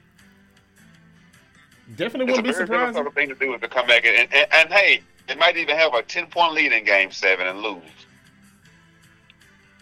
They were up by 12 last night with like 4 minutes to go and still got forced to overtime. Mm-hmm. Yeah, no, I wouldn't be surprised if they came back and forced a Game 7 and lost in 7. I think it's over in 5. That would be interesting. That would be interesting, T. I hope it's over in 5. It should have been over in 4. Get this shit over with. But we better put some respect on the Nuggets' name now. We just did it last week. Let's not be disrespectful. I mean, I'm not going to be. I think it's over in 5. No. I mean, Denver and Phoenix. We were already kind of moving on. And Terrence is saying that Phoenix's reason to beat Denver will probably be because if the Timberwolves make this a series, they're going to kind of be drained and worn. I thought, actually, that was going to be Phoenix if Kawhi stayed. They were playing too many minutes. By the time we got to Game 5, Game 6, Chris Paul was going to be exhausted.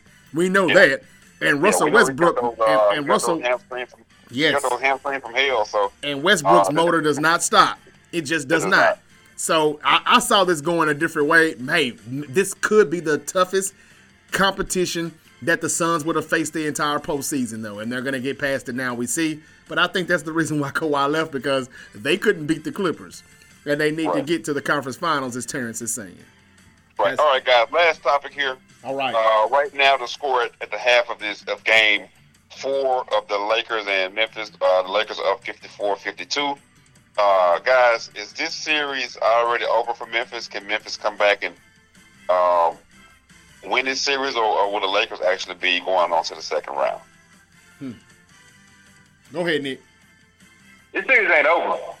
I'm just going to tell you straight like that. It is dependent on this game, obviously, on the second half of this game.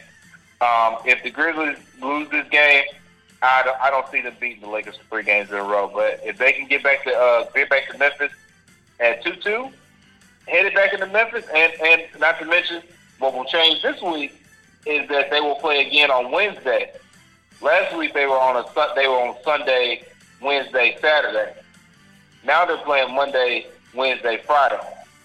And so I think when you have an older team that's going to have to make damn near a coast-to-coast trip. I mean, the Memphis is in the Western Conference, but flying from L.A. to Tennessee, and somebody that's made their flight, it ain't no joke. And so if Memphis can back to the 2-2, coming back to Memphis, where their role players will probably play an even better game, it could get very interesting for Memphis. Now, it's going to be difficult for them to look to go to L.A. and close it in 6. So, if I was a betting man, which I am, if the Grizzlies were to win tonight, I might be looking to bet for Game 7. Well, I'm just going to say that the Lakers is just it all depends on Anthony Davis and what Anthony Davis they're getting. I mean, I hate to say and repeat the same thing that everybody else in the sports media world has already said, but I mean, come on, man, we know.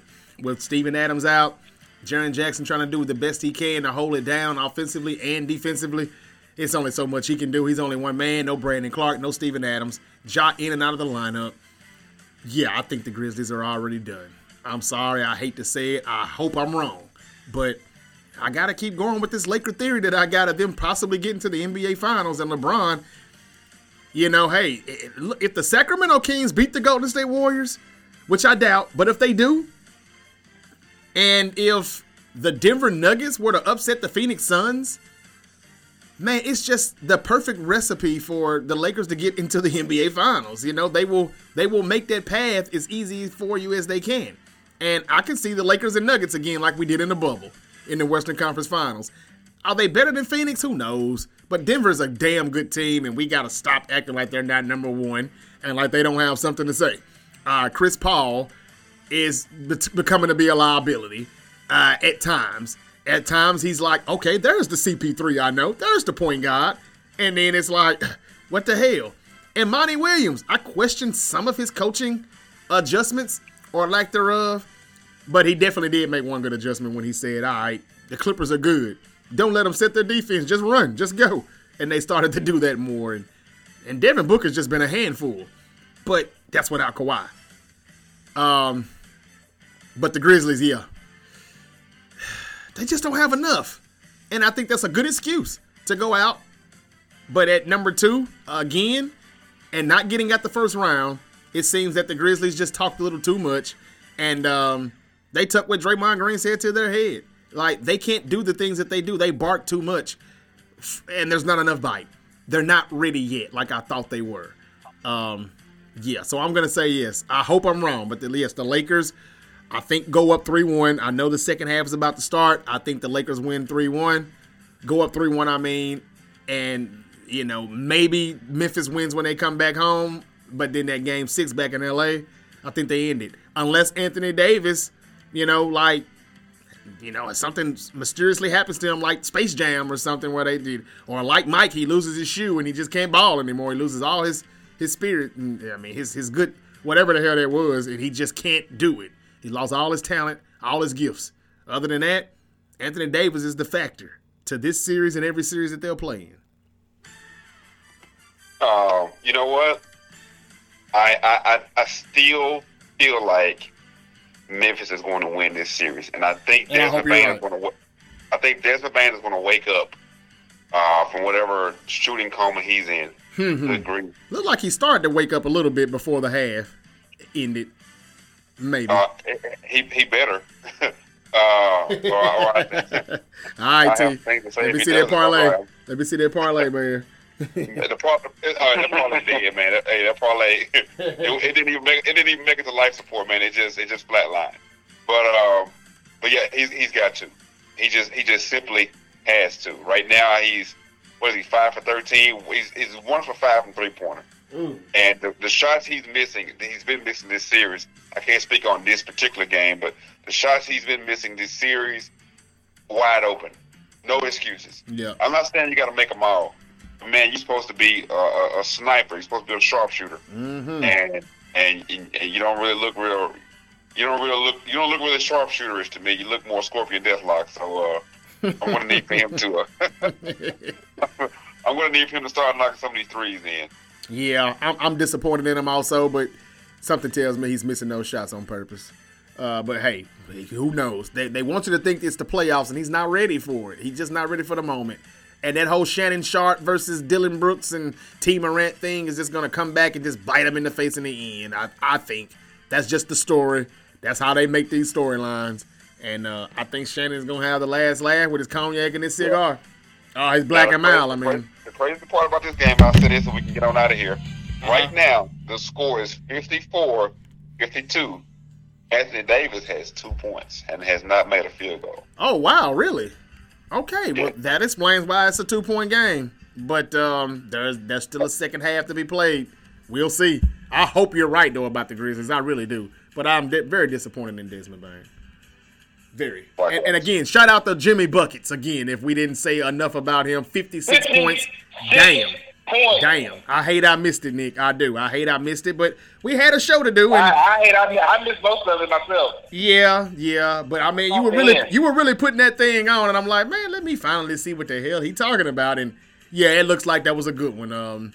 Jimmy Butler went bananas. You'll see it on SportsCenter. Yeah, he definitely did. Hey, man, we stay praising that guy, man. Like, say what you want to say. I think I'm gonna take this one. Now, Terrence, go ahead and say what you said during pre-production about Jimmy Butler. In the regular season, he's what? Somebody said he's top 20. Yeah, well, I think Nick said that. What I said was people always talk. Like I've heard the names Playoff P and Playoff Rondo, and you heard about LeBron talking about going into playoff mode. Playoff Jimmy is real. They should make a horror movie out of that guy, man. Yeah, I'm telling you. Yeah, let's stop acting like the man doesn't do what he has to do when it's time to do it. Just because he's not your household name or he doesn't. I don't know what it is, why he's not the superstar, but he's a superstar in our books here at the Great Debate Show. And damn it, put some respect on his name. And you just can't say Jimmy Buckets went off and then, oh yeah, but let's tell you about Giannis. Let's talk about LeBron. Let's talk about, whoever you're talking about. This guy doesn't get enough credit. And I'll say this. Yeah. You look at how Jimmy Butler is playing, and you look at how Minnesota is playing, and you realize why he had to get out of there. I do. Absolutely. We know that. Unalive everybody in there. And Karl Anthony Towns will probably be playing his last game in Game 5 against Denver if they go home and if they're eliminated, unless Terrence is right, if they stretch this series out a little more. I think Cat is going to get traded. It's time to move off of this roster. Like you all said, Nick won a bottle of Don Julio off of me because of this. They made me look bad. I'm just very disappointed in the Minnesota Timberwolves. And but maybe Phil Jackson comes back and coaches, even though he says he doesn't like watching it anymore. Maybe he does what Terry said. He's making some noise right after he brought him up. Somebody does listen to the Great Debate Show. But yeah. But hey, the Knicks. Did we talk about the Knicks before we leave, or congratulations, Terrence? We did, and I'll make it fast. I just want to say two things. One, they have completely overachieved what I thought they could achieve this year. Glad to see that. If they get to the second round and they have Miami, maybe we're talking about a Knicks team going to the conference finals. What do you think about the bench of Julius Randle in the second half? I think that sometimes you have to do that. It was the right move. Sometimes you have to do that. Thibodeau is a no-nonsense guy, and sometimes you just flat out have to do that. But what about the sucker move he did by not talking to anybody after the game, and they won? I mean, I understand. I appreciate that in a sense. You're a competitive guy, and you're upset with yourself, I'm sure, for playing terribly. Mm-hmm. I gotta respect that. But it's a team. But it's a team game, though. The team. Yeah, that's the other side of it. Save that energy and bring it to the next game. Take it out on Cleveland one more time and get them out of there. There you go. This is the second thing I was about to say. The last time my Knicks were in this spot, you guys remember what happened? They were up 3-0 against Boston, I believe. And J.R. Smith decided to have the whole team wear all black as to say, hey, we're burying you guys. And they damn near lost the series. So I'm just going to need for them to come out and just handle business, leave the Didn't this just happen with Trae Young a couple years ago? I think so. Yeah, I think so. Let's just leave the foolishness somewhere else. Let's not come out wearing all black. Wear your Knicks colors, and let's just put this thing to bed. Mm-hmm. Because Donovan Mitchell is going to come back, and he's got one in him. I'm not saying he'll win the game, but he's got one in him. You know? Yeah, the Knicks probably finished this in 6 because of that, too. You're probably right. Yeah, but I think so. Take Donovan Mitchell over in points is basically what you're telling me. Take him over in points. Sounds about right, yeah. Sounds about right. Him or Garland is due for one, and I think it's Donovan because he was pretty bad. Garland's been playing pretty well. Donovan is the one that owes him. Okay, well, there it is. We're taking Donovan in those points. This has been a great show, guys. A very great show. I know it went a little long, but we covered everything. We finally got that mock draft out of the way, round 1 that is. We talked about the NBA playoffs. We talked about Aaron Rodgers and the Jets, Super Bowl or bust. And we still got more playoff games to come. Me and Nick disagree on how interesting the playoffs have been. Due to injuries, I disagree. But, hey, he was right about tonight's game in Miami. Oh, boy, Jimmy Butler. What a night. And the Bucks, are they going to come back or are they eliminated? We will find out. But a lot of people think that this is probably it. They are going back to Milwaukee. We know they probably get that one. When it goes back to Miami, can they finish them? If I know Jimmy, I can see him putting on that Mortal Kombat face when they say finish him. They definitely need to do it. It would be nice if they could do it in Bucktown, in Milwaukee. They better not end up in a Game 7 in Milwaukee. No, that better not happen. They better do it next game. They have made a mistake. I'm thinking it'll probably be Game 6, though, when they get back to Miami. But who knows, man? We may hear some breaking news tomorrow saying that Giannis is not going to be playing in Game 5, and that'll be it. Oh, no, Giannis ain't like that. He didn't play tonight and didn't leave the game for injury. He's all right. He'll be there. All right. It didn't look like Kawhi was going to miss the rest of the series either. Giannis, that's Kawhi. Giannis ain't like that. Giannis got that dog. Well, I'm actually saying that his injury would be pretty serious, pretty real. I'm actually saying I don't know if Kawhi really is. I didn't see anything. They said he sprained it in Game 1, fought through it in Game 2. But, man, I just don't know. I don't know. I'm just saying the fact that Giannis played the full game tonight as long as nothing else happens, he'll be there. Mm-hmm. We will see. We will see. There's a lot of things that we're not seeing happen, and then we just get the breaking news that they're out. They're not playing. If you don't see him leave a game, he'll be there. Okay. All right. Fair enough. Well, that's all I got, guys. It's been a good one. Terrence moderating the Great Debate Show. Very good job. Me and Nick went at it. Terrence also gave his takes. And before we end this show, Terrence, I got to ask you one question. I'm going to do it every week until it's done, till it's over with. Why? Lamar will be a Raven. Why in the hell? He got it out of the way. Well, the question was going to be, why hasn't he signed the damn tag or a long-term deal yet, though? What is the holdup? I think he's going to play on the tag. I think they know he's going to play on the tag. And I think he's just waiting to after all these OTAs and everything to sign it so that he doesn't lose any of the money that he'll be getting. He's got to July, I believe, 17 or 20 or somewhere around that mid-July date to sign that tag. And if he does it, it's still going to be very, very disappointing to me for the Baltimore Ravens. Terrence, do you think the Ravens have put the equivalent of the Jalen Hurts deal on the table for Lamar? And do you think if they had, do you think Lamar would accept it? I think he may have gotten a deal similar to that before Jalen got it, and he probably looked at it and say, well, all these damn conditions just to get my guaranteed money, that's not what we're doing now. But now that those types of deals might become the standard, and he might just have to take it. It definitely wasn't good for him. But I don't think he's getting that Deshaun deal anywhere. So now it's like, all right, what next? Yeah, I think that's out. If he was getting that Deshaun deal, somebody would have offered it already. But shouldn't he get more than Jalen? Shouldn't he get more guaranteed than Jalen? I mean, as good as Jalen was in 20. Did you say why? Did somebody say why? Yeah. Who said that? Nick? I did. Of course it was you, Nick. Because as good as he was in 2022, I still have to say, damn, he had a lot of talent. He's got a good coach. He had good offensive play calling. It was perfect. Lamar Jackson had none of that. One season Jalen Hurts got it and he got paid. And I don't have a problem with that. But if I was Howie Roseman, I probably would have waited another year. I had plenty of time to pay his ass. My thing is Lamar didn't have anywhere near. He didn't have half as what Jalen Hurts had. And again, this is bad for the Ravens because they should have done everything the Eagles organization did in the front office. Absolutely. But the fact that they didn't, I think it just makes Lamar look more better. Like he did more with far more less. So with far less. Well, I can take that a step further. Well, he didn't do more. All of the Pro Bowl quarterbacks. Well, I don't want to say Pro Bowl. Jalen Hurts. I don't know if Jalen Hurts can do that with that roster. If you swap them, Lamar Jackson is in the Super Bowl. The Eagles are still in the Super Bowl with Lamar Jackson. If you put Jalen Hurts on the Ravens probably are not even in that wild card game against the Bengals. Well, I'll just say this. Out of all of the big name quarterbacks, all the quarterbacks we know are top 10, I think Lamar has less to work with than any of them.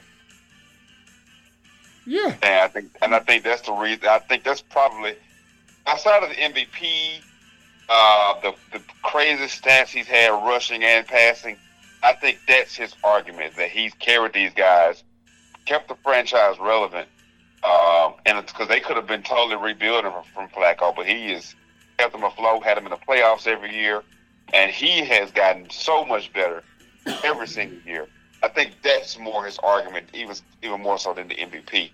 Unfortunately, Baltimore is saying, "Hey, this is what we have," and I just think that it's a disservice to not only to Lamar but also to the fans because y'all ain't got him shit all these years. I look over across the street over here, Josh Allen, who got paid, who got a receiver, who had a damn good defense. They still went out and paid the pass rusher, what's our boy's name? And I hope he's back healthy. Von Miller. They still want to pay Von Miller, who should have been a Raven, but they didn't want to pay anybody. And we saw what he did to their defense. But they are just being notoriously cheap. And, they unfortunately, they've been able to be cheap because Lamar has kept them as a good team, as a relevant team, with them spending less. So the problem is they just need to spend some damn money and hush. It's just that simple. Pay that man and let's get on with it. Yeah. Well, we'll see how it ends up. I still don't think Lamar will be a Raven. Even if he is, it's just a one-year deal with him and OBJ. Although OBJ didn't seem confident that Lamar will be there, but we will see how it goes and how it will turn out. All of the pieces are finally they're almost put together. Aaron Rodgers, he's a Jet. The draft is coming up, so those quarterbacks will fall in line. And then it's Lamar Jackson, who still hasn't signed the dotted line just yet. We will see. It's been a great show, guys. Thank you so much, everybody, for listening. Again, the Great Debate Show is available wherever you get your podcast. Hit the follow button, and you'll be notified each and every time a new episode is up. Also, on YouTube Live, when we're live on Monday nights, 9 p.m. Eastern, 8 p.m. Central, YouTube and Facebook Live. And on YouTube, hit that notification bell and tap that bell so you can be notified when we go up. That's all I've got, guys. Anything else? Hey, that is totally it on my end. I appreciate you guys, and y'all have a good night. And let's get ready for this draft. That's right. It is coming, the NFL draft. Nick, if that's all, then I guess we're about to skedaddle. That's it then. Thursday night. Everybody get ready for the first pick of the NFL draft. It's going to be lit. Get ready for those lame-ass ESPN stories about guys not having the dads in their life. I know, right? I know. Every time. Fucking you're trauma, right. Black trauma. Yeah, you're right. You should just be so grateful that you're going to get into this league and represent that shield, damn it. Uh-huh. Yeah. You're right. That's it. Oh, good old NFL. But that's it. We're out of here, ladies and gentlemen. Please, whatever you do, be safe out there. And peace. Peace out, guys. Get over.